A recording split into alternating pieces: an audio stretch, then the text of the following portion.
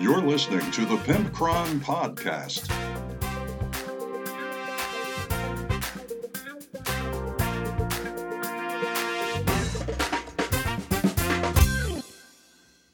Hey y'all, it's the Pimpcron. This is Pimpcron Warhammer Podcast.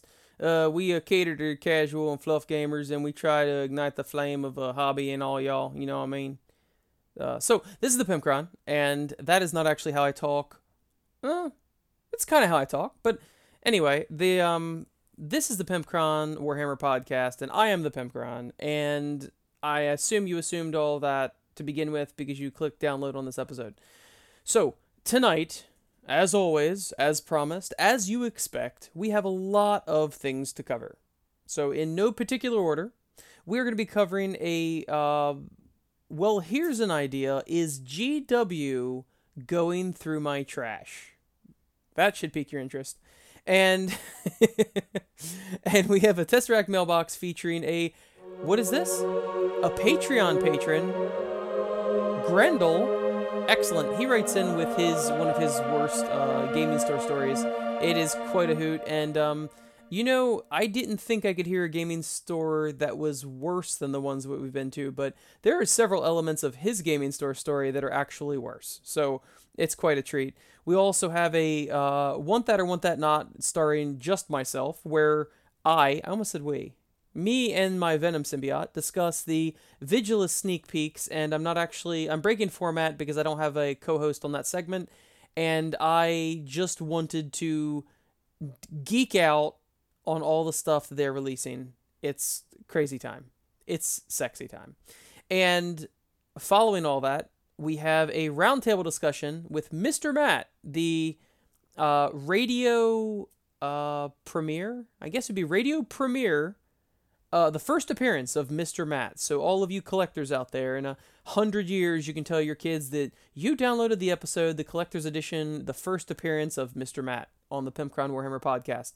And Mr. Matt is a dear friend of mine, and he is a huge help on Shorehammer. He helps every year. He dedicates all kinds of time to painting terrain and things like that. So he's a really good guy. If you see him, hit him in the nuts. Other than that, he's a cool guy. So Mr. Matt and Lore Master Alex and I talk about just GW past and present. What our experiences were and how their attitude changes over time and where we think they're going to go in the future. And we're going to top all of this off with a Getting Brutal with the Pimpcron, where we actually return back to the lore because we've been taking a hiatus for a while and talking about, craft ideas for brutality and talking about Ishtar in the real world and all that nonsense. So we're actually going to start exploring the first supplement that we came out with, which is called The Wastes, and it has a lot of really cool stuff in it. So I'm excited to talk about it. But, that's not all. This is dangerously close to Shorehammer, and I am extremely excited about Shorehammer. I am so very excited. And we have, at the time of this posting on Monday, the 26th of November, it is going to be at the end of this week when you hear this. And it will be, of course, in Ocean City, Maryland. It's the Shorehammer convention, and it's mostly Warhammer. We also have an X-Wing tournament. We also have a Brutality tournament, and we do other stuff too. But we have a Age of Sigmar Grand tournament and a Narrative 40k battle and 2 other 40k, a Highlander tournament, a Danger Zone tournament. We got all kinds of stuff. We have RPGs people run. We have an RPG DM that runs pickup games for people, which is pretty cool.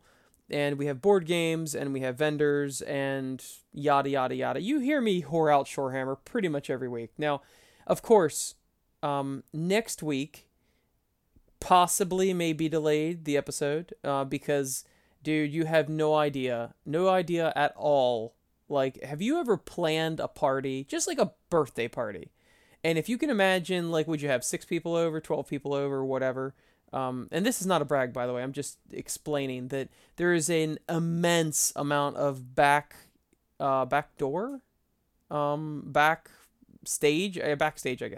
backstage work that goes behind running a convention and trying to organize it.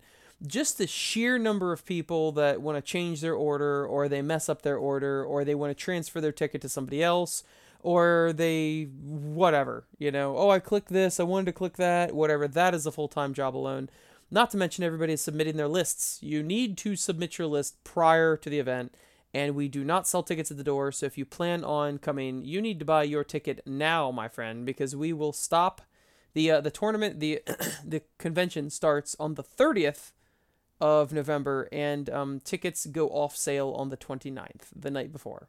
'Twas the night before Shorehammer, and all the tickets were closed. So you need to get your shit together if you're coming over here. I'm telling you right now, it is an absolute blast. For any of you who have been drunk and maybe tasted a bit of a speedball and were having sex while they played Warhammer, that is about 50% of how awesome and fun Shorehammer is. I'm just throwing that out there. That is also not a brag. That is scientific fact. That is science, okay? You cannot defy science. So basically, if you're saying that Shorehammer is not that fun, then you clearly weren't here. So, have I ever been known to lie to you or exaggerate? Never. Never, ever in the 400 years I've lived. All right? So, I guess that's enough of that. So, this, of course, is the first year that we are doing the Pimpcrown Warhammer podcast, and I'm doing the Shorehammer event. So, I'm not certain how this is going to go, because normally I, compile these, I edit them and all that over the weekend and post them and schedule them for Monday morning at 3 a.m. Standard Time, U.S. Standard Time, for our European listeners, so they can get it, reasonably timed during their day. And I guess amidst all the other things I'm going to do before Shorehammer, I suppose I will try to make next week's podcast, assemble it, and schedule it for next Monday, because I got to tell you, me and my brother, my technology head of technology, okay, we'll call him Brew because that's what my children call him. That's their nickname. His name's Brooks, but they call him Brew. Brew and I are up for Friday, Saturday, and Sunday of Shorehammer. And Friday and Saturday I am up at 6 a.m. and I go to bed usually like 1 o'clock every night. So we are freaking exhausted by the time that all this is over, but it is such a blast. It's so worth doing.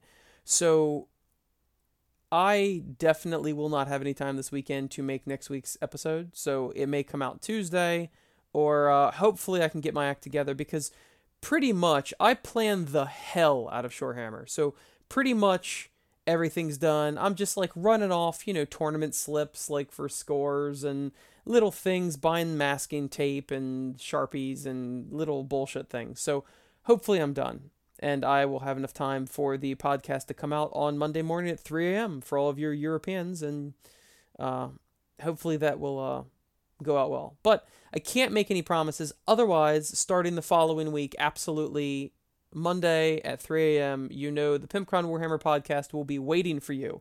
And we will have, we're going to be having a panel this year at Shorehammer. And boy, I'm just rambling. I apologize. We're going to have a panel this year at Shorehammer where people are going to be on the Pimpcrown Warhammer podcast. We'll have a live studio audience.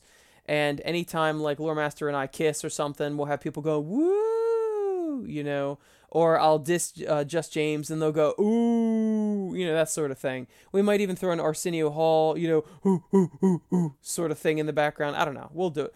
We'll play with the crowd. But so that will be it certainly won't be this episode. So you're going to have to wait until the following week for the recap episode of Shorehammer. We'll get a lot of interviews. We'll talk to people. It'll be a lot of fun. And I am totally in my element. I love hanging out with people. I love communicating and sharing, the experience with everybody. I've made so many friends. I made a new friend, Brandon. I've made friends last year like Max and Jason and Sean and Jared and Mike and all the gang from Burke's Wargaming and, all that. The previous years, I met all the Tabor Wargamer guys and, Andy and Christopher and other Andy and all that. So I've made so many friends doing this convention, and this is why, honestly, for me, it is another holiday. Like, I love Shorehammer. I think about it all year long. We're planning for it all year long. Every year is bigger and better, and I guess I'll get off my soapbox now, but honestly, it is from the heart. I'm so excited for it. So, anyway, I will let you all go, and let's get the show on the road, as I often say, but hate saying it because it's my go-to phrase. But you know what? It's basically my catchphrase now. Kind of like crack an egg on it. Caw-caw! That's my new catchphrase. Let's open the Tesseract mailbox. You know what time it is. You know who you're talking to. This is the Pimpcron, and this is another Tesseract mailbox. Today, we have a letter from a Patreon, man, I can't even say that word. Patron on Patreon. Aww.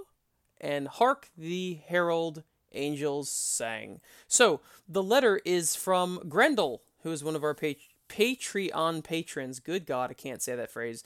And he wanted to chime in on one of his worst stories about one of the stores that he used to play in. And it's a pretty funny story, so I'm excited for you to hear it. Now that we're on the gravy train of taking the piss out of shitty gaming stores. So he writes, "Hey Pimpcron, back in the day, way back when Mage Knight was big, this is going on 20 years ago, we had a local shop where they held Magic tournaments and Mage Knight tournaments.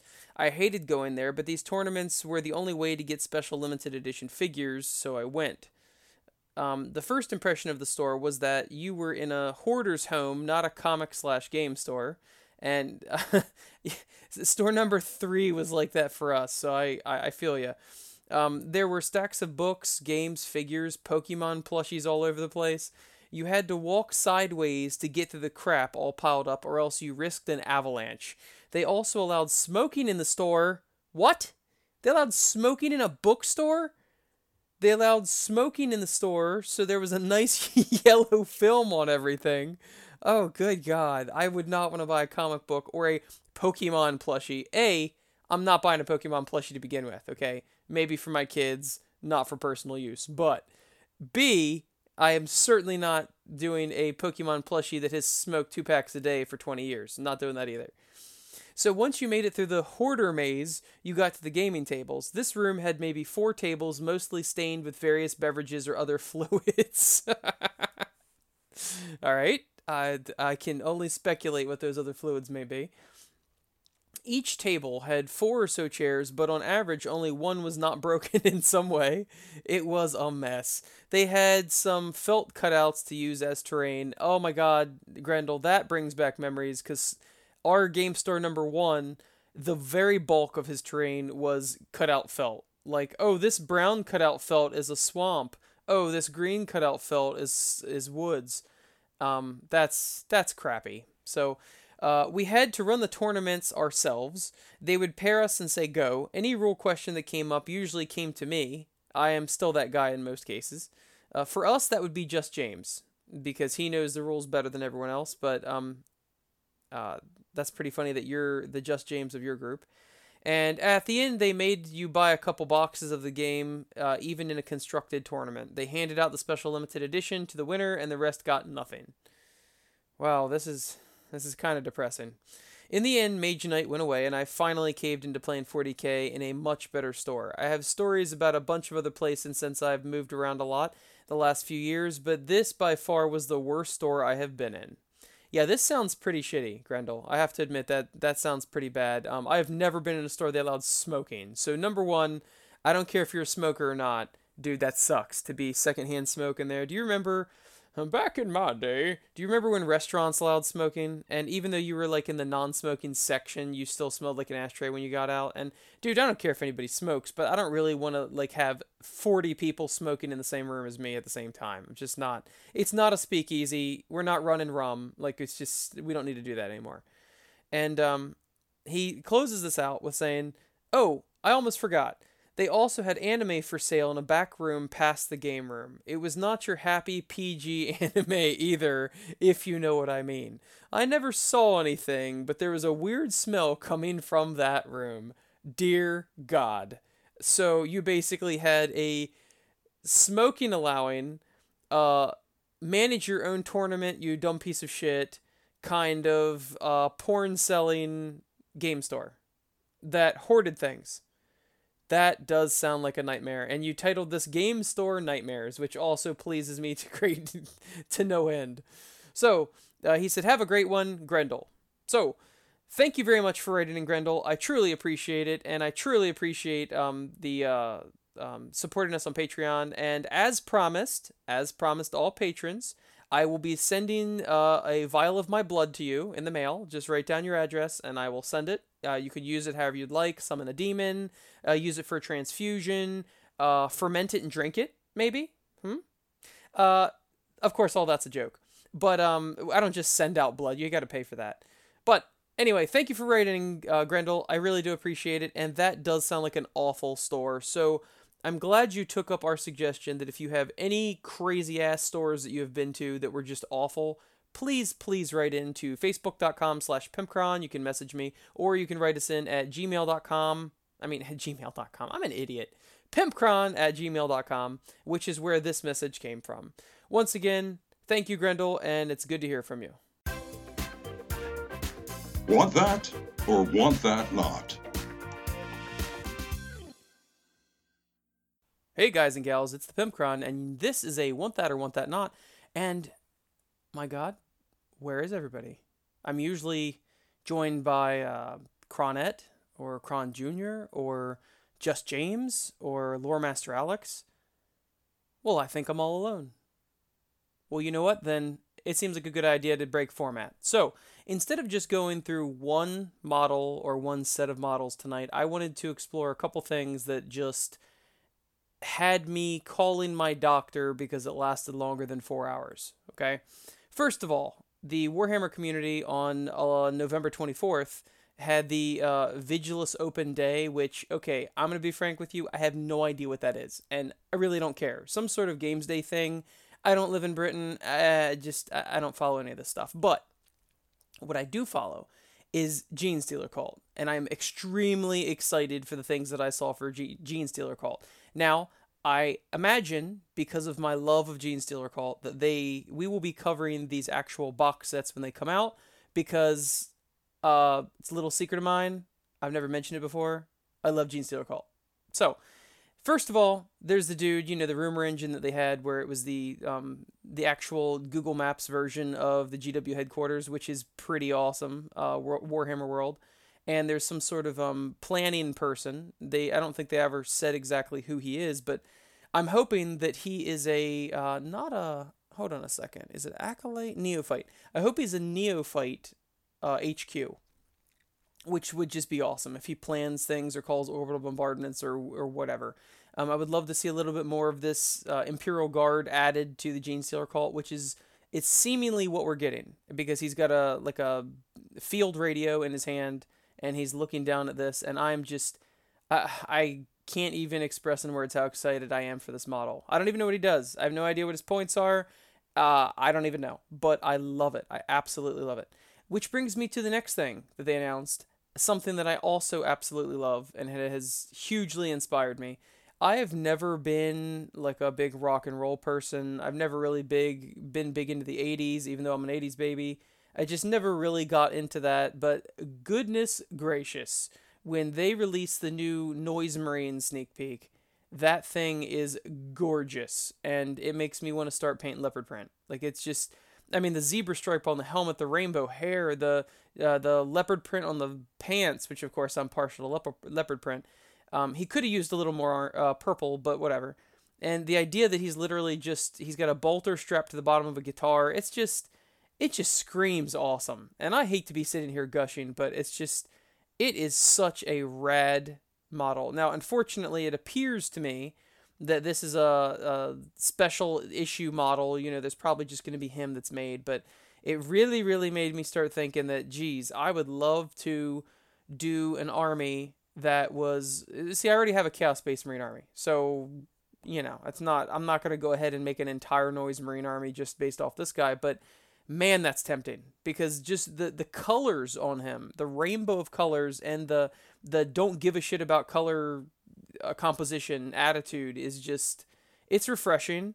It screams the 80s, and it's just awesome. So I definitely, so far it's two definite want that's. Definitely want this neophyte leader of some sort for Genestealer Cult, and definitely want the Noise Marine, because he just screams the 80s, and suddenly I'm okay with the 80s.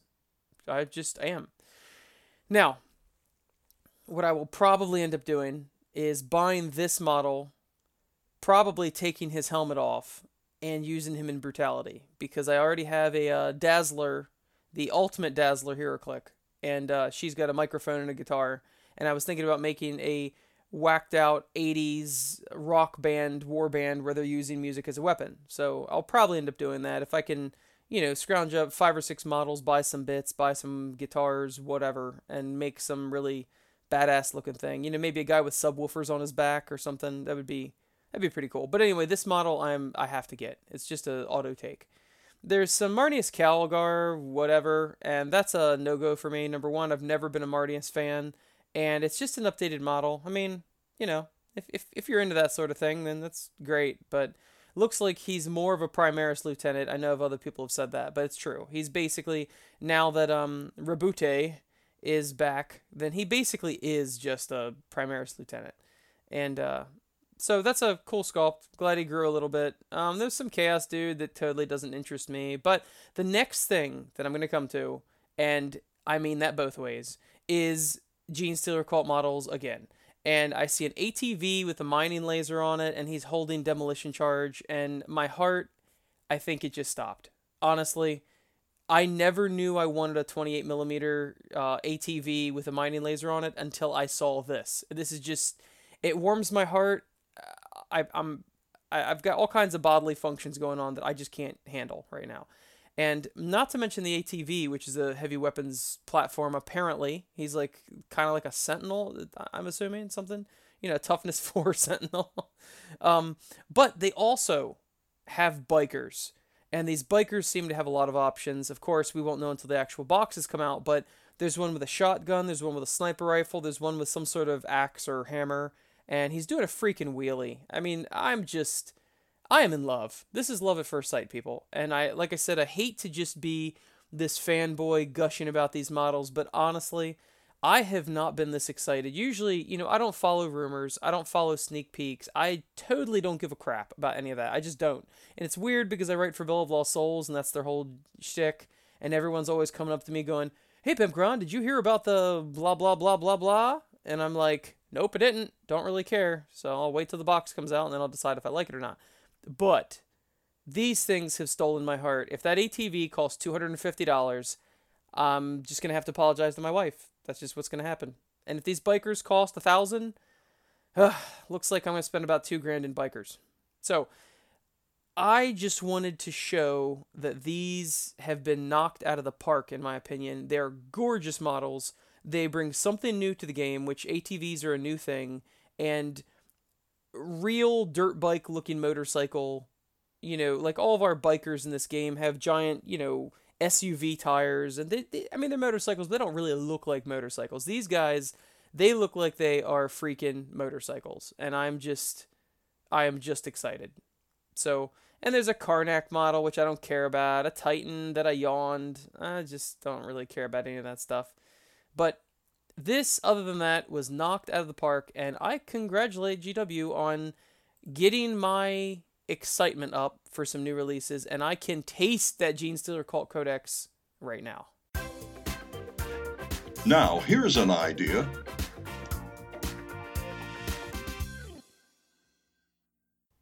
Welcome to another edition of Well, Here's an Idea, and good grief, I am all alone again. Well, guess what? I have something to share with you. This is me delving into my spiraling paranoia and conspiracy theories. The question today is, well, here's an idea. Does GW read my stuff? Does GW read my mail? Is my phone tapped by GW? Does GW check my septic tank to see how I've been eating? I don't know. But there's been a lot of interesting things happening that I just want to point out. And of course, honestly, this is all in joke, okay? I know GW's not bothering with me, but there's a lot of things that I don't know how this is going to come off. This might come off as me bragging. This might come off as me actually claiming they're ripping off me, which clearly they're not. They don't care about me at all. I don't know how it's going to come off, but here's an idea.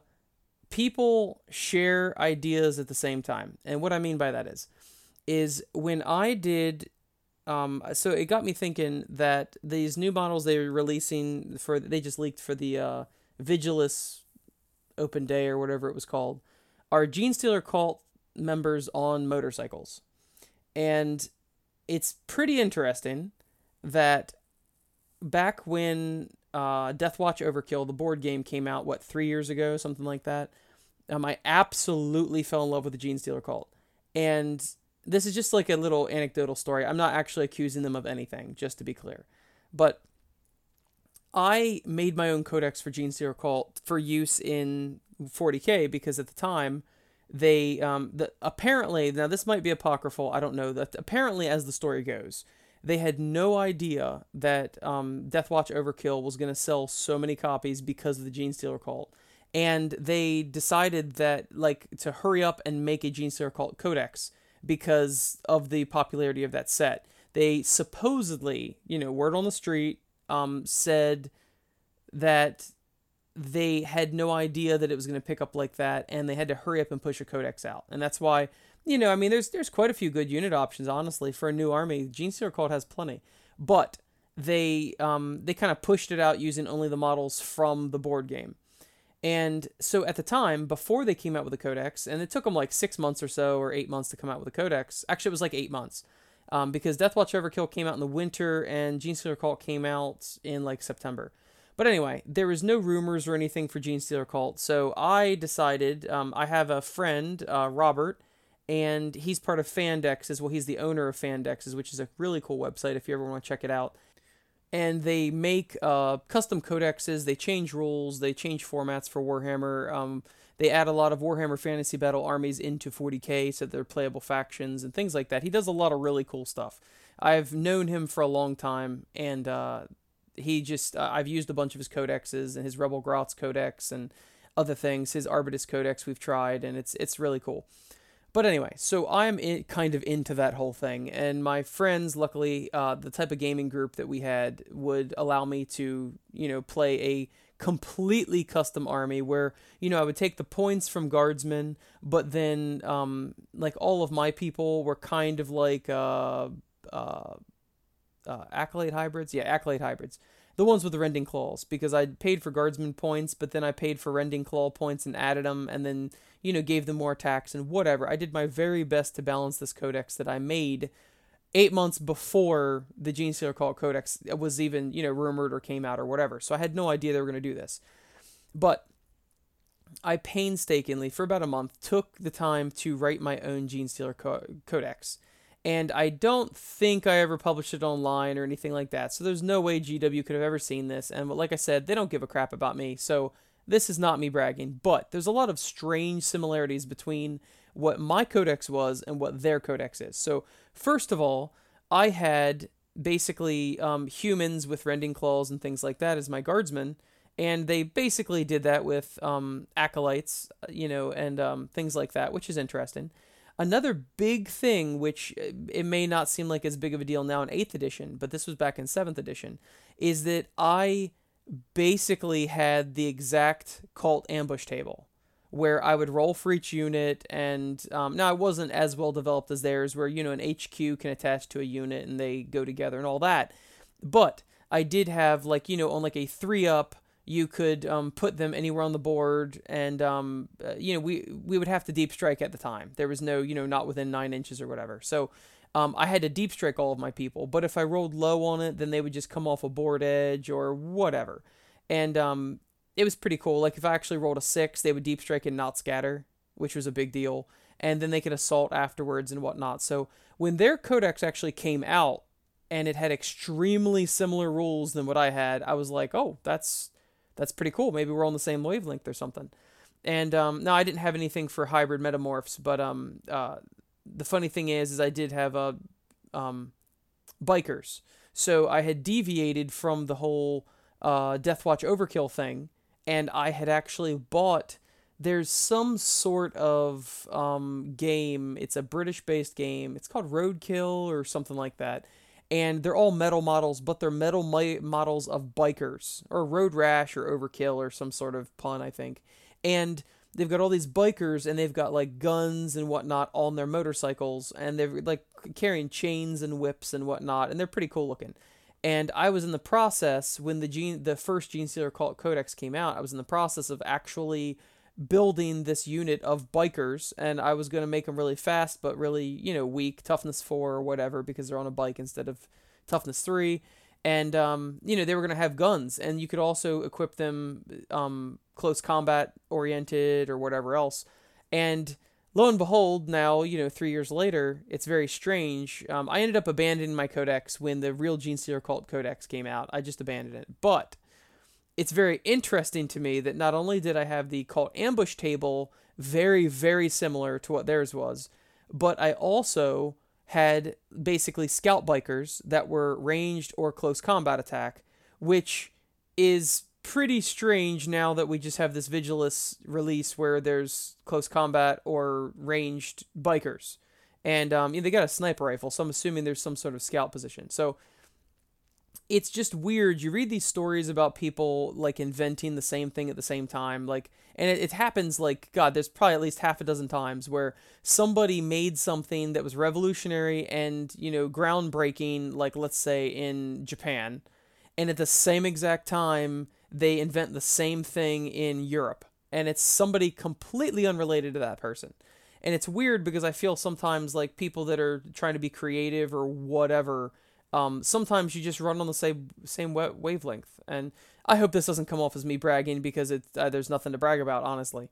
But I just think it was really weird that, guardsmen, sure, they have Rough Riders, but they do not have motorcycles. And honestly, no other army except for orcs have motorcycles. Motorcycles are not really a thing in this game.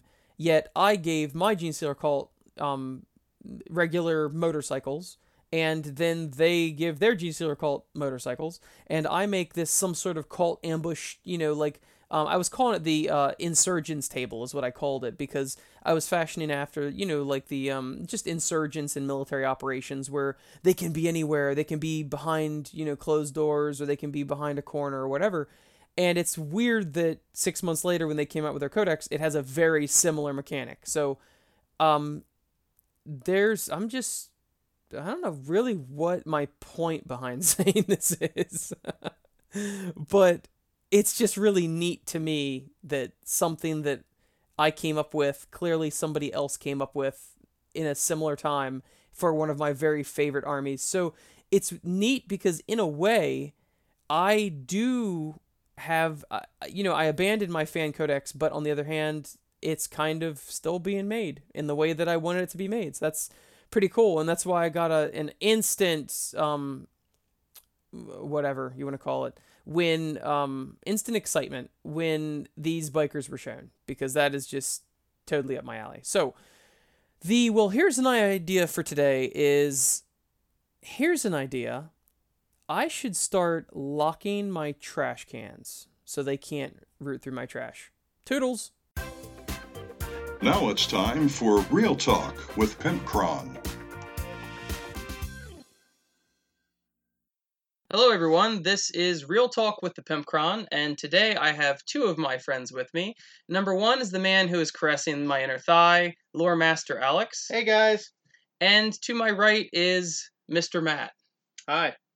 Alright, so today we wanted to discuss what our opinions are on the past, present, and future of GW, how they have changed from our perspective and from what we've seen in all of our years of playing. Now, none of us started with Rogue Trader, but we will do a quick rundown of where we started. So, Lore Master Alex, would you like to begin with, tell us what edition you started with 40K and with Warhammer Fantasy Battles? Well, with 40K, I started in the 3rd edition. I started playing, I think it was Tau in 3rd edition when they had just came out. Yeah. After that, I switched over to 4th edition. I started playing Space Marines again, and then now at the new edition, I'm playing Imperial Guard. But so with fantasy though, I think I was in 5th edition because they still had softback codexes then, and I was playing dwarves. Okay. I started in 40K as my main game. I started in 5th edition, about midway of 5th edition. I think I played a year or two before 6th edition came. And I never really played Warhammer Fantasy Battles that much. I tried the game and it was too similar to 40K, yet too different, and I was afraid I'd confuse the rules. So that was during what, 8th edition? What was the last edition of Fantasy? 8th? I want to say eighth, yeah, Yeah. eighth or was seventh. Because there's 9th age now. So okay, so 8th Yeah. edition. I dabbled in it just a little bit and didn't play much of it. So Mr. Matt. I actually started in Warhammer Fantasy, I think back in 2000, which would have been 6th edition. And then I didn't get into 40K until later, I think at the tail end of 5th edition. So, and I've been playing 40K since then, and now just recently getting back into the newest edition of Age of Sigmar.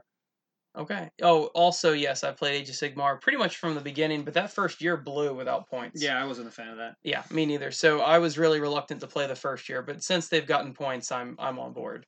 And Alex refuses to play Age of Sigmar. Yeah, no, death before dishonor. I'm sorry. Bitches will be bitches. That's Yeah. right. Well, at least I'm not bending over, so. Okay, so how did GW act when we first started? Matt, you are you've been playing the longest, I think you said, right? Yeah. So I said I started fantasy in early 2000s and was not honestly was there was a Games Workshop store when I lived in LA that was just around the corner, and that's kind of where I got started. But they were very I don't know, elitist, I guess would be the word to say. If you didn't have 2,000 points, you weren't allowed to come play. Like on a Wednesday night, everything had to be painted. It was very, very strict. In when I finally got to a point I could play, I played twice there. No one wanted to teach me. Very it was very competitive, and so fortunately, actually the good thing was it pushed me away from there, and I found a local game store that was much more accommodating, and had a younger crowd, so we ended up teaching some of the kids and stuff like that. So it was a much better environment. okay. So I didn't have a good initial impression of Games Workshop, honestly. All right. What about you, Lore Master Alex?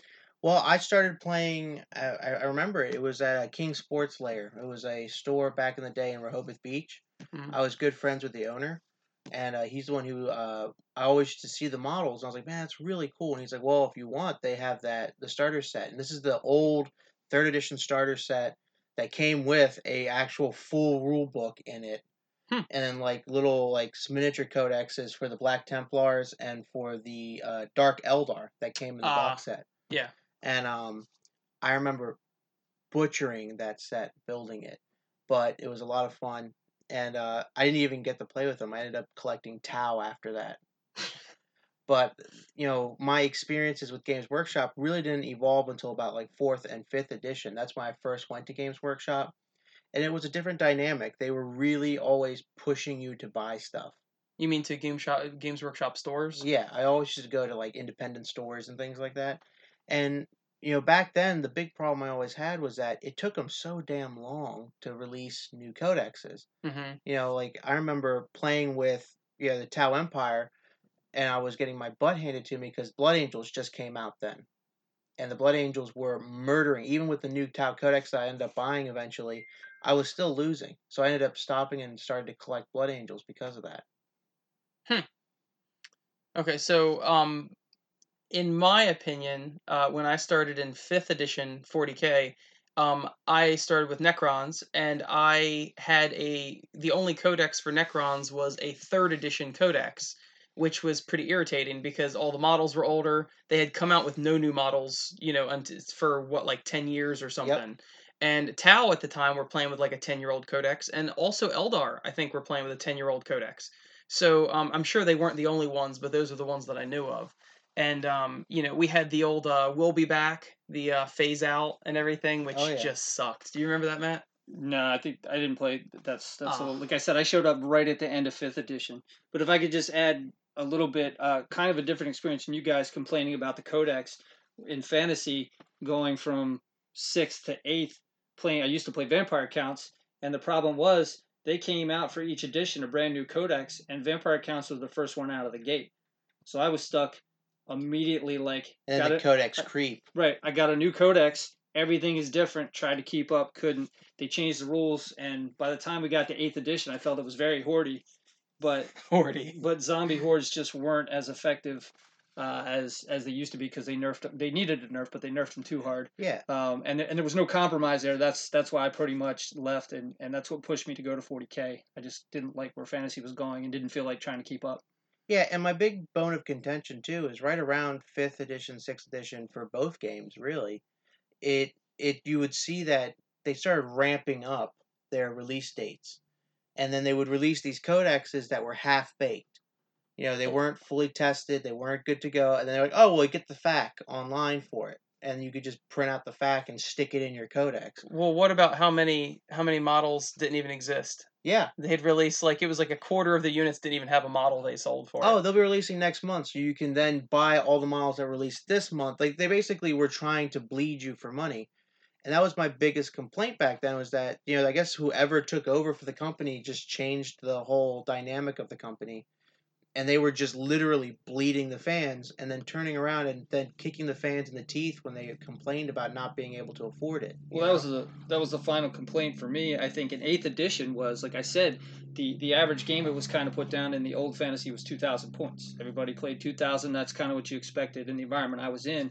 And then the new edition, everything jumped up to 3,000. Even said the book 3,000 was the average. And of course that bumped up, and they had a lot more rules for wider unit bases and things of that nature. So I just felt like they wanted to sell more models, and it kind of forced you, like, hey, I got a block of 20, now I need a block of 30 plus. Yep. To even be competitive, even in a casual game, because you would just run into hordes that were just rolling over you. And I said, at that point I was not motivated to, upgrade that army. It was better to find a new army and just start over from scratch. But then I ended up getting 40K.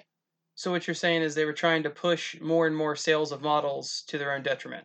I kind of feel like that's what pushed because if you notice, fantasy numbers in 8th edition went down. That's why Age of Sigmar finally came up out of the ashes of that. Yeah. I think they fully saturated, and they pushed everybody to the point that we're like, no, we're not going to buy. I don't need, vampire counts. Everybody played with a block of 40 zombies? Graveguard. Oh. Every time you went, a block of Graveguard, which toughness 4 with the shield, 2 up save. I mean, nobody wants to chew through that. Mm-hmm. But everybody had it. So I think you get to, and they were still the metal models, and you were getting 2 in a pack. Oh, so, God. Yeah. I think they literally got to a point, people were like, I don't feel like buying that. I don't want to invest that time and money. Wow. So I really think that was kind of part of why fantasy just hit that decline, where they had squeezed everybody to the point they didn't want to, put the time and the money into it to make these horde armies. I mean, of course, it's my opinion, but that's the vibe I got. I know personally. I know a couple other guys got out for that same reason. Okay, so that seems a little eerily reminiscent of what they're doing with 40K now. Yes. Where there's hordes or everything. Monsters could be, 2 las cannons. Oh, my tank's gone. But 2 las cannons can kill, 2 gaunts? Like, that's kind of nuts. Because wounds don't spill over. And honestly, just having this conversation, thinking about it, is that there's never been, I see it now, is that there's not been a good compromise. There were either, 5th edition when I showed up, you have a good tank and armor, it was getting busted first turn. Mm-hmm. Now everything has hit points and things of that nature, but with stratagems and horde armies are just rolling through. It's like, how do you stop it? And I almost feel like the game's going to escalate to a point where people just aren't going to be able to keep up. Like you said, with stratagems and everything, it's a lot of homework. Yeah, it's excessive. Like, I just started playing Astra Militarum. With that, that whole thing, I'm now trying to relearn this army, and there's so many different things you have to remember. There's stratagems, there's regimental doctrines, there's orders, there's how many orders each person can give, everything in between. And then you have, like, heirlooms of conquest and everything else. It's too much at a certain point. It kind of feels like a trick. Like, it came out and they were like, oh, we're going to streamline the rules. And everybody was like, yes. And you read them and you're like, great. I mean, I'm not a big rule guy, like paperwork and things of that nature. I like to get models to play. So you're like, quick rules. I like it. But now I'm like, I got to remember all my stratagems. Then I'm playing a new army that I've never played before. And then all of a sudden it's like, technically they're not cheating, but I feel like they are. Because everything I do, hey, I got a stratagem to stop this. Yes. And I have 30 command points. And then you're like, well, you have to learn. There's so much more to learn. And there's so many more, hey, we got this cake. And you don't know there's 17 layers in you know. And one of those cake layers is roast beef, which is just disgusting. Yeah, so that's exactly. But you know, I continually find surprises, and they're not like fun surprises. You know, Like I learned about the stratagem Grenadiers with Pimpcron. Uh-huh. Another example. We were playing a Tyranid player, and he was coming up with his gaunts, and it was 2 against 1, and me and my partner, we were both, you know, shooting this unit of gaunts because it was closest. And as we wear it down, he tells us, you know, we were looking at time, we were like, well, we got this to take care of, and he goes, well, I have a stratagem that I will be able to bring them all back at full strength. Yeah. So you spend a turn and a half trying to kill these gaunts, and all of a sudden he tells me I have a stratagem to do that with 2 points. So when we destroy it, he's just going to bring it back. I suddenly do the math, and I'm not very good at math, but I know if it comes back on the table, we're not going to win this game. Yeah. And it just to me, it's almost like you've just defeated the purpose we've set up. We're playing. I'm trying to take out the units. That's kind of the basics of the rules. Hey, I got to shoot your units off the table. You have to shoot mine or objectives. But if you tell me I'm just going to bring them back, it kind of makes the mission a little futile. So what about the one of the things that I don't like about this edition personally is that everything is reliant on an FAQ and almost weekly FAQ. So like the Imperial Guard Codex comes out, and then like 2 weeks later, oh, here's new points for them, and I'm like, oh, so Yes. now I'm gonna write in my brand new book. Like, didn't you know this? Didn't something cross between the development of the book and the FAQ? Like, you think somebody would go, oh, wait a second, let's change this ahead of time. And I've run into that's another thing. Are we playing FAQ? And you have to say, well, and the answer is either yes or I'm sorry, I have not had a chance to read that FAQ. Yes, or beta rules, or beta. And yeah, now the beta rule seems like a whole new thing. Somebody told me about the new Deep Strike rules, and I'm like, I was not familiar with them. I was like, well, I'm not familiar with them. Are they beta rules? Then someone else, another game said, oh, I don't bother playing beta rules. So then you got to go, you know, do we need a 20-minute before we start like a contract? Okay, we're going to not play beta rules. We're going to read the FAQ, and we're going to use the old point costs because I already have that in my book, and I haven't looked at the new ones. Okay, let's play. Yeah. You know, it's just there's many layers now in what's supposed to be a simple system, but it's kind of like the terms of a contract for terms of use. Nobody reads that. Yeah. And it's very long, and it's very, you know, detailed about a bunch of stuff that, you know, is trade with China and things like that you don't care about. Mm-hmm. But when you're playing a game like this and you've got to read all that minutia, it feels like homework to me. No, I I'm agree. like, you know, I have to sit down and make an army. Oh, and I got to look, what strategy am I going to use? Do I have my cards? Do I have this? And I often talk with Just James about this, and you know, we used to know back in really 5th, 6th, and 7th edition, we knew pretty much all the stats of every unit of every army. We had it all down pat, and we knew if we're facing this army, oh, I know exactly what that is, and this is their toughness, and this is whatever. And in 8th edition, I haven't even really bothered to learn like all the different armies, all the stratagems, all the artifacts, all, you know, and for me, and you know, I'm an older dude too, but it feels a little overwhelming. Like the old editions, yeah, you could play somebody a couple times and learn like, oh, I know what that unit does. Now you're like, I know what that unit does, but I also have to know what 2 stratagems are typically used with that unit. Yeah. You know, like the first thing, Cultus was a big one when the whole Tide of Traitors. You play that and you could always bring the Tide of Traitors. On the other hand, using it, I used it like once or twice. I didn't even feel good about using it because you're like, I have 29 cultists, you on the table, just going to bring them back. But they FAQ'd it, which, yeah, you know, which is once per game, I think. Yeah. But at the same time, it's like, and yeah, it should be. Yeah, and speaking of the excuse me, Use your words. Yeah, the words. The Gaunts stratagem that you were talking about, where they could just come back next turn. I'm pretty sure they actually fact that. And maybe they did. I don't know. Yeah, I know the guy you're talking about. I guarantee you, he didn't look at the fact. He just wanted to use what was in the book. Yeah, but so it's weird how GW has gone from they absolutely vehemently never issued FAQs for like 20 years.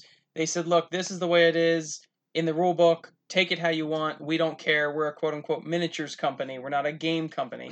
And now all of a sudden we've got basically text message FAQs. Like GW is like a needy girlfriend now. And the other way I liken it to, and I mean I've been role playing since like 81 with D&D, but I feel like, and I've noticed systems and the tabletop stuff has started to reflect MMOs and role-playing games online, just the way like they play. And I feel like especially this edition of Warhammer feels like a really slow MMO, where MMOs, they'll patch the game and they'll put new stuff out. Yeah. Players will play it, they'll break it, they fix it. And the problem with this is that, it's easy to do in a computer game. You're kind of by yourself. You know what your character does. You can, And you're not investing hundreds of dollars. you're in not models. investing here. With this, it's like, hey, here's the new rule book, and they go out immediately and take these stratagems, abuse them, and go, oh well, that was not how we intended. Here's an FAQ for it, and you kind of go, well, I bought, and people go out.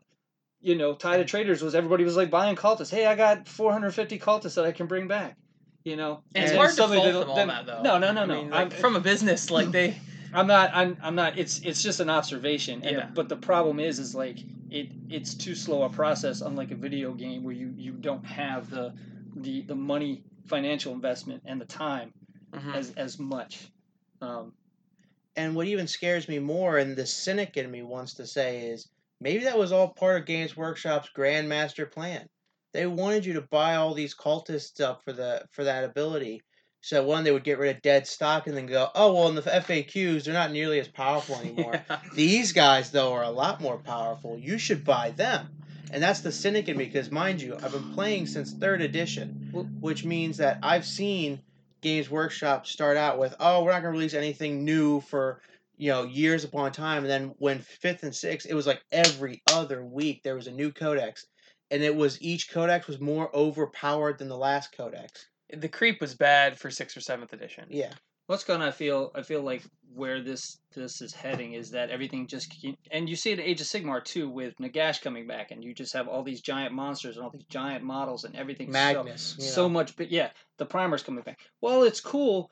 I mean, the Primarchs I think are in a casual game are overpowered. Yeah. You hear it all the time. Oh yeah, I played a guy. He brought Mortorian, killed me in second turn. Yeah.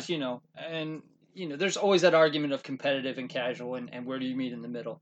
I'm sure some people are like, oh, dude, just build a list to do better. I'm like, I just don't want to have to fight that. Yeah. Yeah. And that's to also, me, it's not fun. And the saying building the list, that's easy. That's time.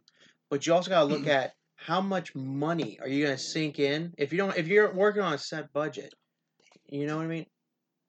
You look at a set budget, you're talking at least to expand that budget is an additional $200, $300. I know most people, you're most likely going to have to sell a kidney to make that kind of money. Because I know most people don't have that kind of money lying around to throw into the hobby. Okay, I see what you're saying, but what if there's a flip side to this? Maybe GW, they always claim to be casual players, right? They don't like the tournament scene, etc., etc.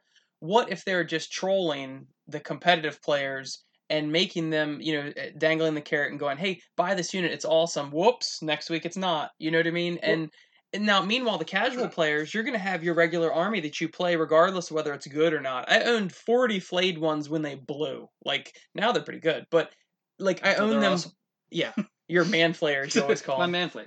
And, so, I mean, I often thought that, I got the biggest kick when, Steve, this is, the end of 5th edition, beginning of 6th, they did an FAQ where Flamers of Tzeentch were AP3 and all this nonsense, and Steve, along with a bunch of competitive people, went out and bought 30 Flamers, and then I don't know if it was, I think it was then the Codex came out for 6th edition, and they were not at all what they were, and he was all mad, and of course that tickled me, because I'm like, well, you bought them just because you're an ass, basically. Yeah, and now you're getting fucked because of it. I mean, put yourself in Games Workshop's shoes, like Alex said earlier, and it makes sense. You got a models that are overstocked. Nobody's buying these. Why are they not buying them? Hey, we got a new codex. Let's breathe new life into it. Well, what happens if we do that? Well, we're going to sell them. You would be foolish to be naive to think that Games Workshop is not doing that, because they want to make money and they've got to move product. That's just. But in a way, they're trolling the competitive players. But they are, and that's. And I think this current edition is going to slowly push away the casual players. It's just I feel like it's harder and harder to just find a casual game where you're like, oh, what am I going to face? Yeah, oh, it feels like with 40K. Not to cut you off, I apologize, but I am going to cut you off. I will cut you physically. Please don't threaten me with a good time. The big thing I've noticed is with 40K, they really are pushing the the non-competitive players away from 40K. And then saying, oh, but there's Age of Sigmar. And I've noticed with a lot of the new releases for Age of Sigmar, look at the quick to build, easy to assemble, easy to paint. Well, You know, I think that all that is that Age of Sigmar was kind of, if you read the initial rules for 40K, they feel very similar to Age of Sigmar. Mm-hmm. But now I think they realize how successful the easy build kits and how they marketed that first, with the Primus Marines and all that, with the Death Guard and all that. It would make sense. Hey, that was really successful 40K. Let's bring it back around to Age of Sigmar. Mm-hmm. I think they didn't have that in place when they came out with Age of Sigmar. I don't Yeah. feel like they're pushing Age of Sigmar as an alternative. It doesn't quite have the strategy and stuff, but I see the pool will be muddied eventually. I like the old editions of Fantasy with the big blocks of troops and just the kind of pushing and Yeah, and I really felt do. there was more tactics with that and was always hesitant. The couple times I played 40K, I was just like, it's just it wasn't really a fan. And Sigmar now feels more like 40K It does, absolutely. than 40K does to Fantasy, but and I miss Again, they're- old Fantasy, which is why I'm like one of the lone rangers out of our group that refuses to even look at Age of Sigmar because I remember Warhammer Fantasy. I remember all the fun. I mean, I remember Pepperidge Farm remembers. Pepperidge Farm remembers. I remember my Dwarven Slayer murdering your Vampire Lord first game, Matt, like first round, and then just slowly watches your army crumbles as you're trying to take out blocks of dwarves. Oops, I Yep. just fell. So at this juncture, we've done a lot of GW bashing, but ultimately you don't hate this edition, right? No, honestly, I actually really do like what Games Workshop has been doing. Uh-huh. A lot of the stuff that you've noticed with them doing, making stuff a little more accessible at some points, but also kind of tricking you into getting into the game. But what I like is that it is more accessible. It's less expensive as it used to be. They actually do have deals with the getting started or start collecting. Yeah, I to want start say. collecting. They after they kind of fixed that Well, debacle. yeah, the start collecting is insane. Like, But if you calculate the models that are in it, it would like I need. I'm playing the Caldron Overlords, Uh-huh. and the start collecting has a gun stock, gun hauler, some basically like Thunderers and a couple other things. I need 5 more Thunderers to make a group of 10. It's cheaper for me to buy that, get started just for them, and have the extra models than it would be to just buy 5, which are like $80. So Now- that's insane. That's another thing, though. Not to go off with this recap of the show, but they never did that before. That's a No. new thing too. Oh, no, They no. never gave a discount. Period. Do you remember when they used to do the bundles on their website? Like, oh, here's a 1-click bundle, and you do the math, and it's the exact just retail cost. Actually, it's They- more when you take into account the taxes and stuff that they're going to slap you with. Well, I'm just saying, like, they would take all these separate things, bundle them together, and you think, oh, that's a good deal, probably. You Mhm. do the math. No, it's not. So, I don't know. They've had a long and So I'm hopeful, but being the massive cynic that I am waiting for the other shoe to drop. I'm waiting for this CEO or whoever it is to retire. They bring in another guy who is just a megalomaniac, and next thing you know, they're gonna start jumping the shark with they're gonna raise the prices up again, cut the models that you're gonna get in the box in half again, and then start basically going back on basically stepping backwards instead of going forwards. Okay, my overall thought is that I do like this edition best over all of them. I think the armies are, generally speaking, pretty balanced. There's no, crazy Eldar Tau combinations like there used to be. And I am cautiously optimistic. I'm hoping that this really is Good Guy GW, and I hope they've turned over a new leaf. And I do not hate the game despite how much bashing we're doing of it. We're just airing grievances. What about you, Matt? I agree with what you guys said. I know it does sound like we bashed it a lot, and like I said, it was projections. But that said, I do think this is one of the more balanced editions for just, I find more games, they're always closer. Sometimes they look like they're not going to be, but you still manage to have a closer game. I'd rather lose a close game than win an overpowered game. Yeah. So all in all, I'm happy with the overall edition, just some things. Okay. Well, I think that is it for Real Talk with the Pimpcron. Thank you both for being on. Sure, thanks for having me. Thanks for having me. Let's get brutal. And it is that time again for Let's Get Brutal with the Pimpcron. Tonight, I wanted to return a bit more to the lore and the backstory of brutality because we've been kind of off kilter for a while. We talked about drinking fermented menstrual blood in one episode. That was a hoot. I got to tell you, that was a real hoot. And people really did that in the cults of Ishtar in real human history. So don't even think that I'm some weirdo that came up with that, because I didn't, okay? So I wanted to actually start going into Realm Book 1, which is our first supplement for Brutality, and talking about the wastes. So this is a region in the southwest of the map where you can see there's some volcanoes and things like that. And it's the southwest of the continent. It's just north of the psychotropics, and it's a land rich in decay and abundant in loss.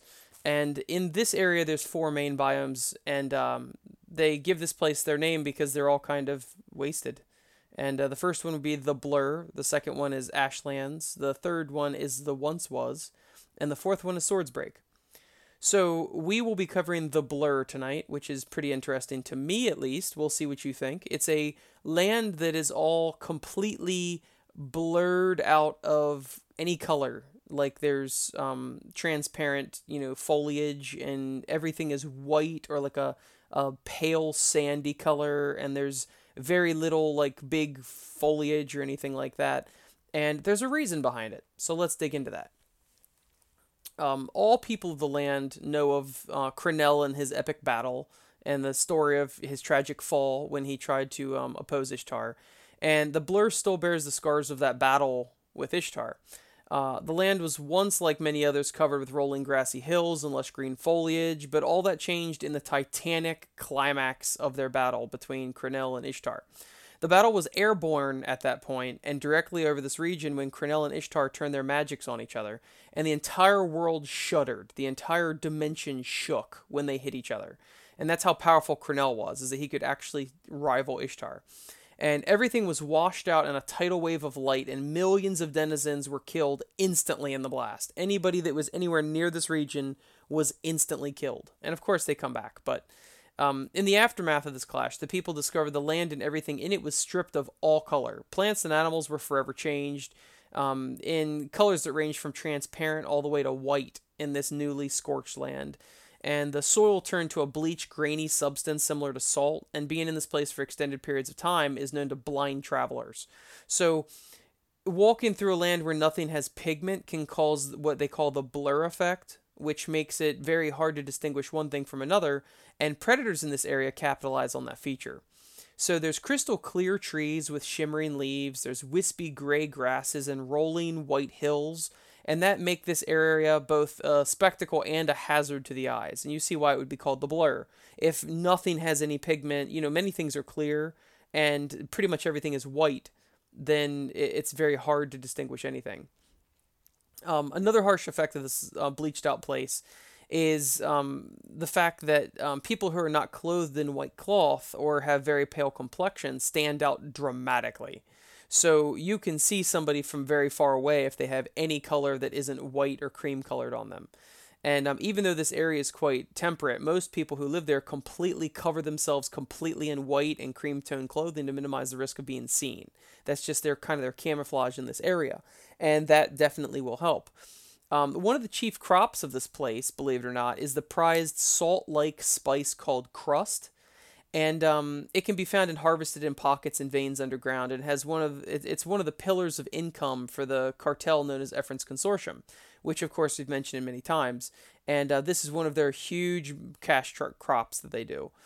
And this unique mineral has many uses due to its brain-altering attributes. There's a well-known rhyme about crust to keep in mind if you want to use it, and the rhyme goes like this: One crust sprinkle will brighten your food. 2 little sprinkles can loosen your mood. 3 pulls out what you shouldn't tell. 4 of those sprinkles will send you to hell. And that pretty much explains it. There's no wonder why crust is so popular with everyone from torturers to chefs in the Ether Realm. And what starts out as a mild flavor enhancer can quickly turn into a deadly neurotoxin that makes a lightning storm in your brain. And minutes drag by like hours as every synapse in your brain fires in unison, and you break all of your teeth by clenching down in violent spasms. And by the time that the blood runs out of your eyes and you've bitten through your own tongue, you finally pass away to be reborn where you last woke up from sleep. So if that sounds like a party to you, I don't think I want to party with you, basically. And we've reached our limit for tonight, so this is the beginning of talking about the Wastes, which is a region in the Ether Realm, and the Blur. We're about halfway through talking the Blur, and the Blur is a very interesting place to me, and it's one of many, many, many interesting places. We're just about done with supplement number 2, which covers the psychotropics, which is awesome, and that also has between 4 and 6 regions in that region as well. So I guess I will catch you next week. I appreciate you listening to us. I really do. If you feel like supporting us on Patreon, it's patreon.com/pimpcron. And if you don't, well, we'll get you eventually, hopefully. Hopefully you enjoy the show, and hopefully we are entertaining you every week. So, with all of that, I appreciate you listening, and we will see you next Monday.